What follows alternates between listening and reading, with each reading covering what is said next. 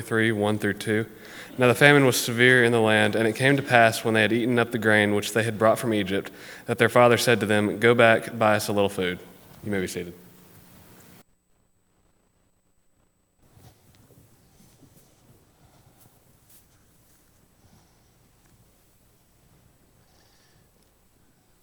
Let me remind those who are watching, if you want to receive the full sermon, this morning's sermon was 6 pages, or 4 pages, last week was 6 pages. All you got to do is send me an email request, and then every Tuesday you'll receive the full sermons of the Blueprint of the Church sermon series. Those of us here don't have to worry about that because you get them automatically. Now, let's talk about worry. Let's talk about anxiety. Do you have worries? Do you have anxiety? If you are living and breathing, probably sometime in your life, you're going to feel overcome with worries and anxiety. How do we as Christians overcome one of the chief tools in Satan's toolbox? Because Satan wants to overwhelm us with worry. He wants to overwhelm us with anxiety. I think we have the answer here in Genesis chapter 43. But first, let me tell you about a man, Marshall Platt. Marshall Platt, he almost had fun one day. You see, after work on Friday, he was invited to a company dinner hosted by his boss. And as he was going down the highway, approaching his boss's house, he started thinking. He started thinking about all those dozens and dozens and dozens of emails that he never got around to. He said to himself, probably there was some of those referrals and callbacks I should have taken care of. What if my boss asked me about those things? What can I tell him? And then as he pulled into the driveway, he started thinking, was I supposed to bring something to this? I can't remember. Was I supposed to bring some food or something to this? He started worrying. And then as he went into the house, he started thinking to himself, you know what? I was supposed to check on my aunt. She had surgery, and Mom's going to probably call me tomorrow, and I have not checked on her one moment this week. And then as he sat down to eat, he looked at that plate. He thought, my doctor wouldn't be happy with this plate. This is food that I should not be eating. But doctor wants me to lose weight. And look at all this food here. This is not the kind of food that is on my diet. Then he thought about a diet. And he thought about losing.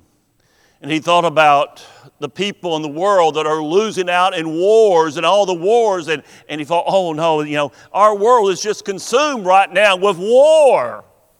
War, yeah, that's bringing down the stock market.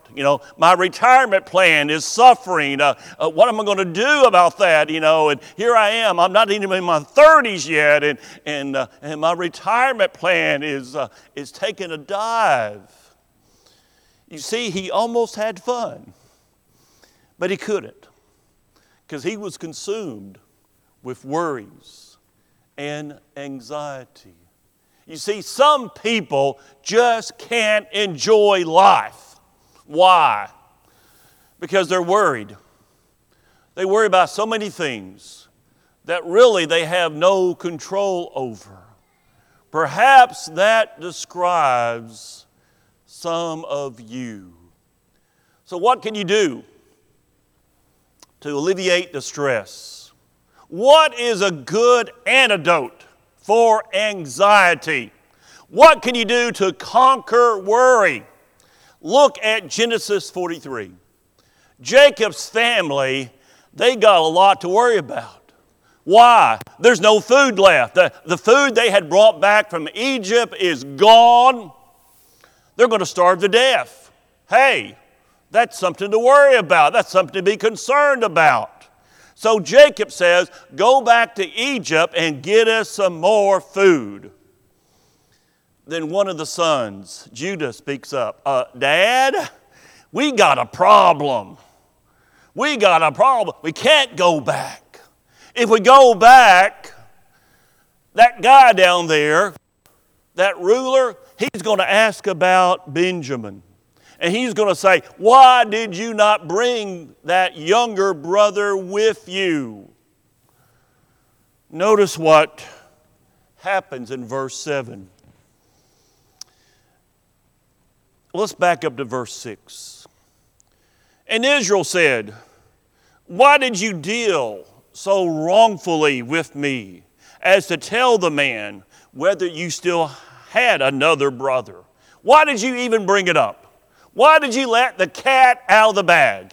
He doesn't know us. He didn't need to know that. Verse 7. But they said, the man asked us pointedly. It's almost like he knows something about us. The man asked us pointedly about ourselves and our family, saying, is your father still alive? Have you another brother? And we told him according to these words. Could we possibly have known that he would say, bring your brother down? Can you hear it in the words? Can you sense it? What's happening? Anxiety. Israel and his sons, they're afraid. They're afraid first of starving to death. 2, they're afraid of losing their little brother Benjamin. By the way, Simeon is down there already. And they're afraid of appearing again before this powerful Egyptian ruler. They do not want to do it at all. Now, look at verse number 8. Then Judah. We're starting to see some maturity in these brothers. We're starting to see some of the qualities that Joseph is actually hoping to see. Then Judah said to Israel, his father, send the lad with me. He's going to be responsible. Send the lad with me, and we will rise and go, that we may live and not die. If we do nothing, we're going to die. Both we and you and also our little one. You're going to die, we're going to die, even our children are going to die. I myself, I will stand good. I myself will be surety for who? Benjamin. From my hand you shall require him. If I do not bring him back to you and set him before you, then let me bear the blame forever. Jacob reluctantly agrees. Okay, that's the only way to do it. That's the only thing we can do. Okay. But take presents. Take some gifts with you. Verse 12 now. Take double money in your hand. Remember, the money they had returned with their money. Take double money in your hand. And take back in your hand the money that was returned in the mouths of your sacks. Perhaps it was just an oversight. Maybe they just made a mistake.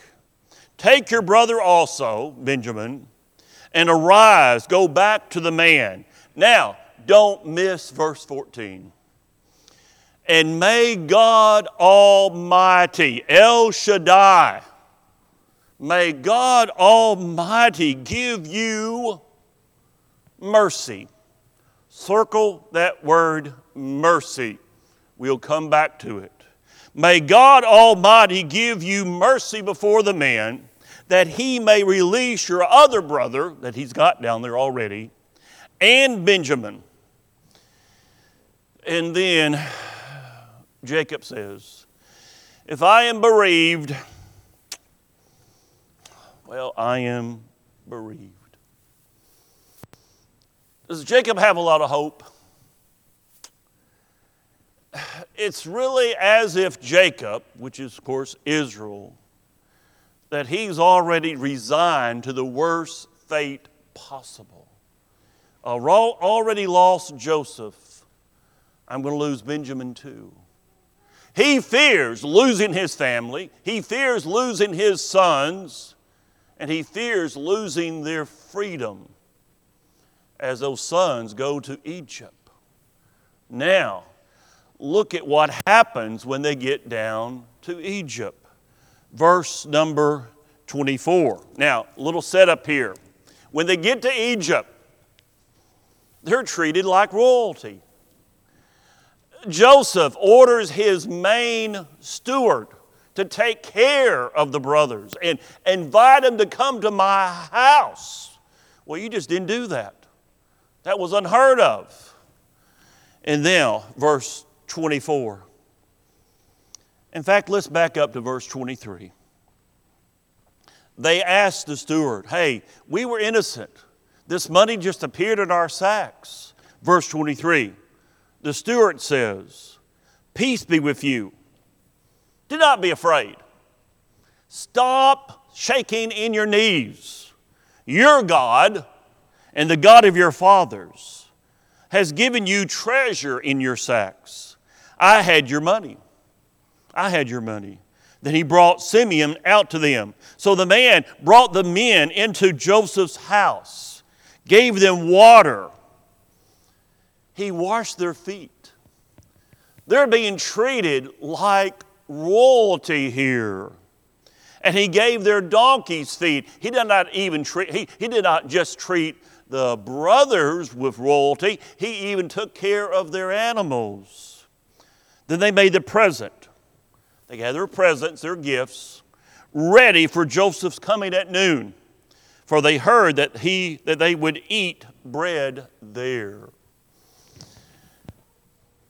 How do you think the brothers are feeling right now? Scared? You better believe it. They're scared. Hey, he's treating us nice. Is he setting us up for the fall? Is he going to lay down the hammer on us? And are we going to be in trouble? You know, they're hoping their gifts will appease this mighty Egyptian ruler. But hey, he's got so much money. He's got so much power. What can their little puny gifts do? They still don't know what to expect. They're afraid. Just like many people today. Every year there's a survey that's done among the 13 most developed countries of the world. 13,000 people, 1,000 people per country.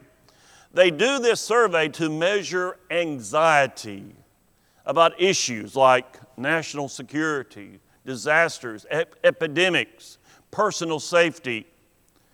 The United States is one of the 13 countries.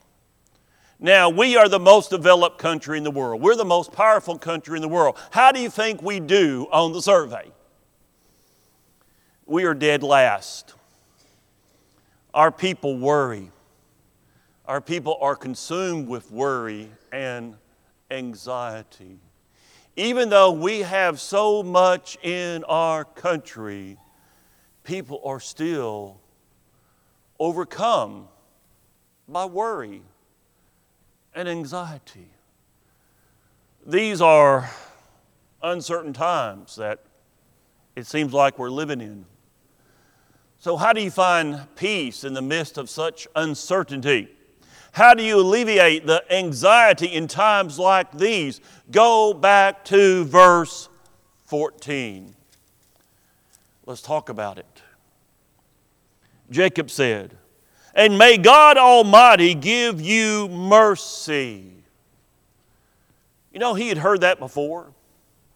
In chapter 28, before he's to leave to go and live with Laban and Rachel and Leah and that family, Isaac talks to Jacob and he says those exact same words.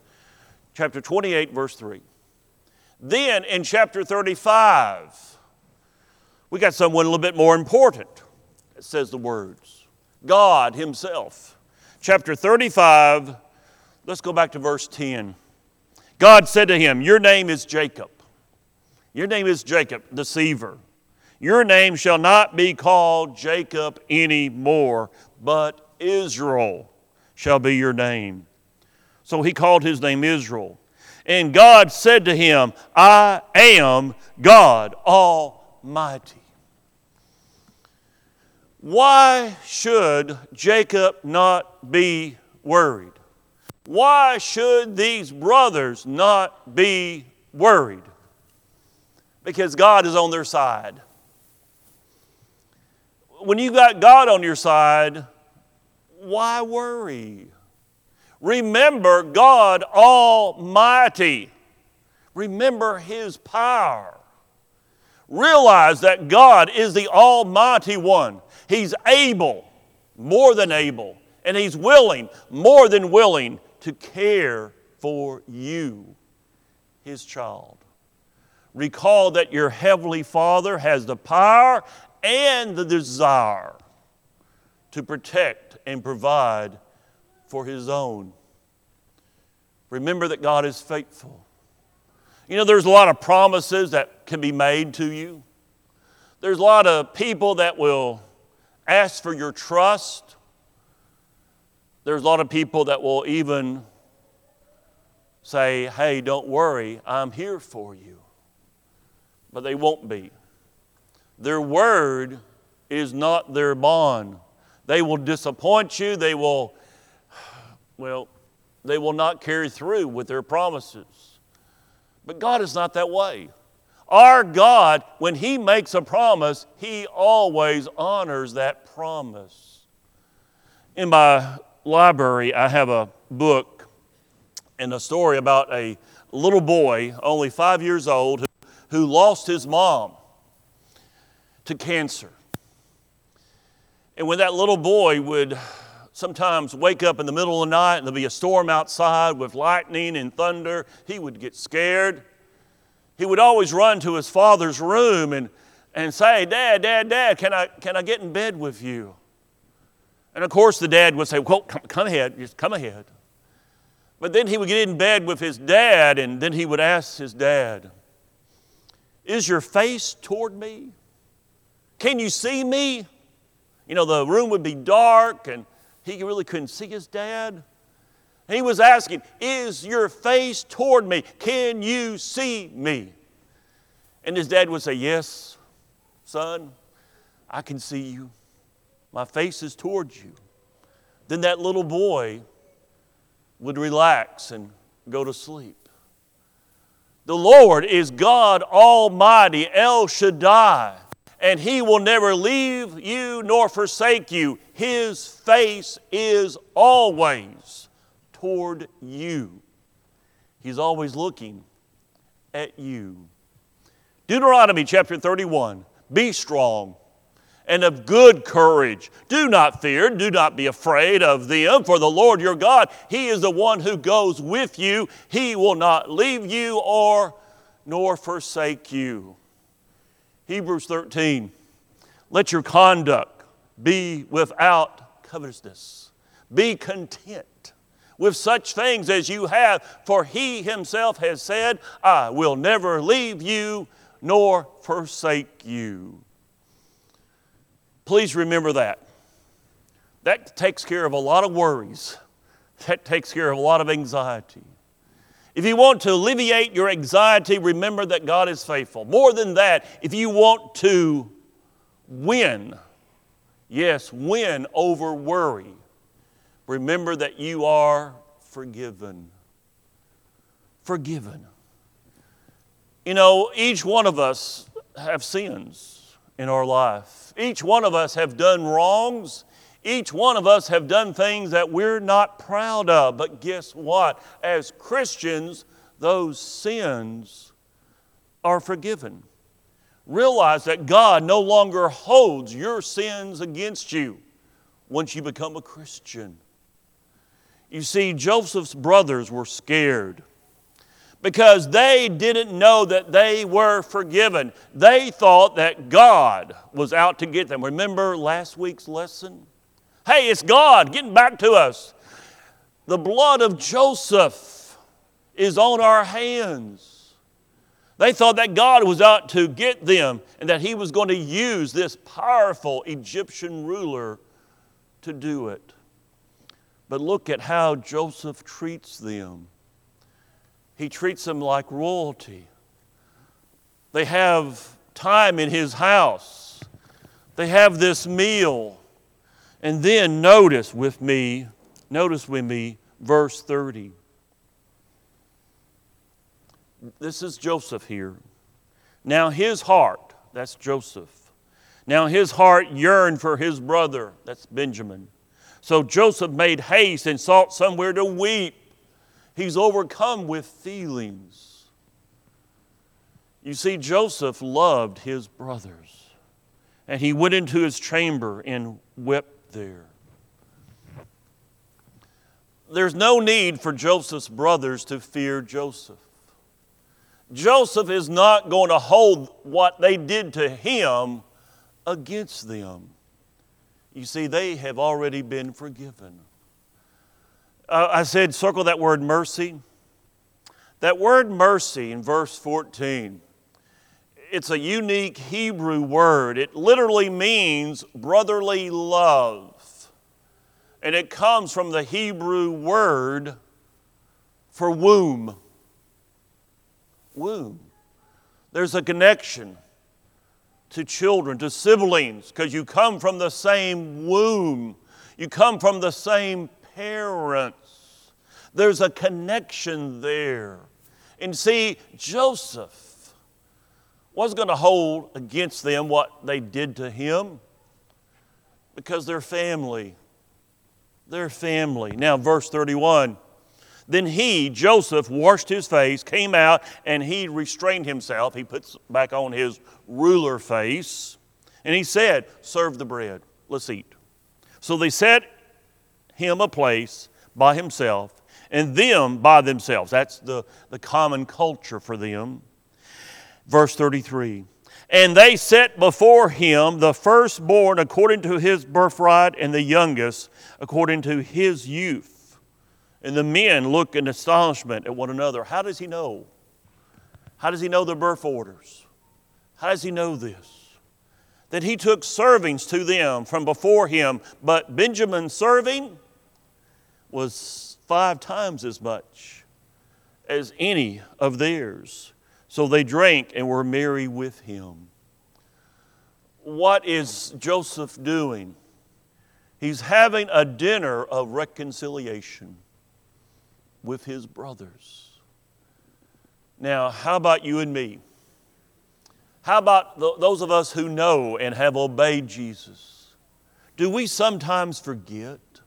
Do we sometimes forget that we have been forgiven?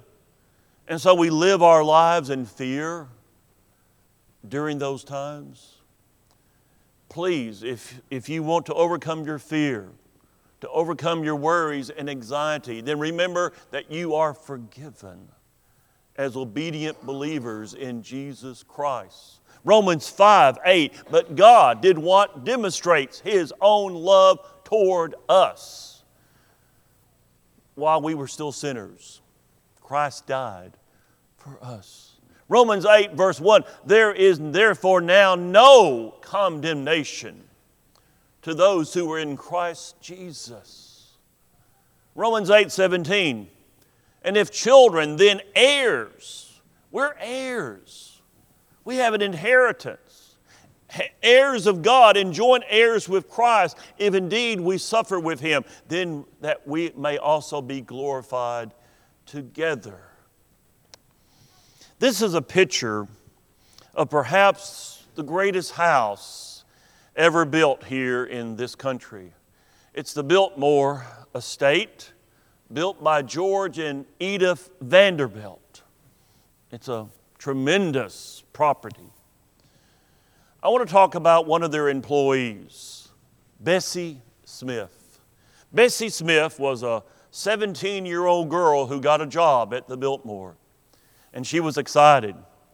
She was given the job of carrying dishes out to the meal, okay, to set up all the plate settings. And Mr. Vanderbilt was already in the big ballroom looking over the settings, getting ready for a big dinner that night. And in walks Bessie. Bessie weighs about 80 pounds. She's just a little thing. And she's carrying this big platter of china, place settings. It weighed more, well, it probably weighed almost as much as she weighed. And she tripped and fell, crashing on the floor. All that china comes crashing down. That china is broken. And she looks up and she sees Mr. Vanderbilt walking toward her. She thinks to herself, well, I got to work a day. That's it. But what does Mr. Vanderbilt do? He stops right in front of her. He bends down and starts helping her pick up each little broken piece, putting it on the big platter. And after they're through, he says to her, I need to see you in the morning in my office.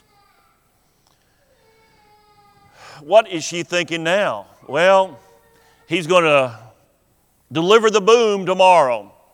He's going to tell me it's a highway, get out. So she appears the next day and she's looking down, expecting to hear those words, you're fired. Instead, Mr. Vanderbilt promotes her to a job where she wouldn't have to be carrying all those dishes. Here's my point. That's the kind of man that George Vanderbilt was. He was nice to his employees. But even so much more, that's just a drop in the ocean compared to the kindness that God has, the God that we serve. When we mess up, and we will, He doesn't condemn us. No, He gives us the opportunity to seek forgiveness. Because of Jesus, one day He will promote us to heaven for eternity. Here on earth, He uses us for His glory, to bring glory to Him. That's the kind of God we have. The point is, God loves you. God is not out to get you. He's not like some state trooper hiding behind a sign hoping to catch you speeding. God is out to give you the riches of heaven when you trust Him and when you obey His Son, Jesus the Christ, and when you live faithful to Him. Please don't ever forget it. For if you want to overcome your fears, if you want to overcome your worries, if you want to overcome your anxiety, then you must always remember God is faithful and you are forgiven. Once again, you know what happens. This is God's simple plan of salvation. Have you obeyed? If you have, as a Christian, you need to seek forgiveness. The church stands ready to pray for you and with you. Billy has a song designed to encourage you. Will you make that decision tonight as we stand and sing for your encouragement? Why keep Jesus?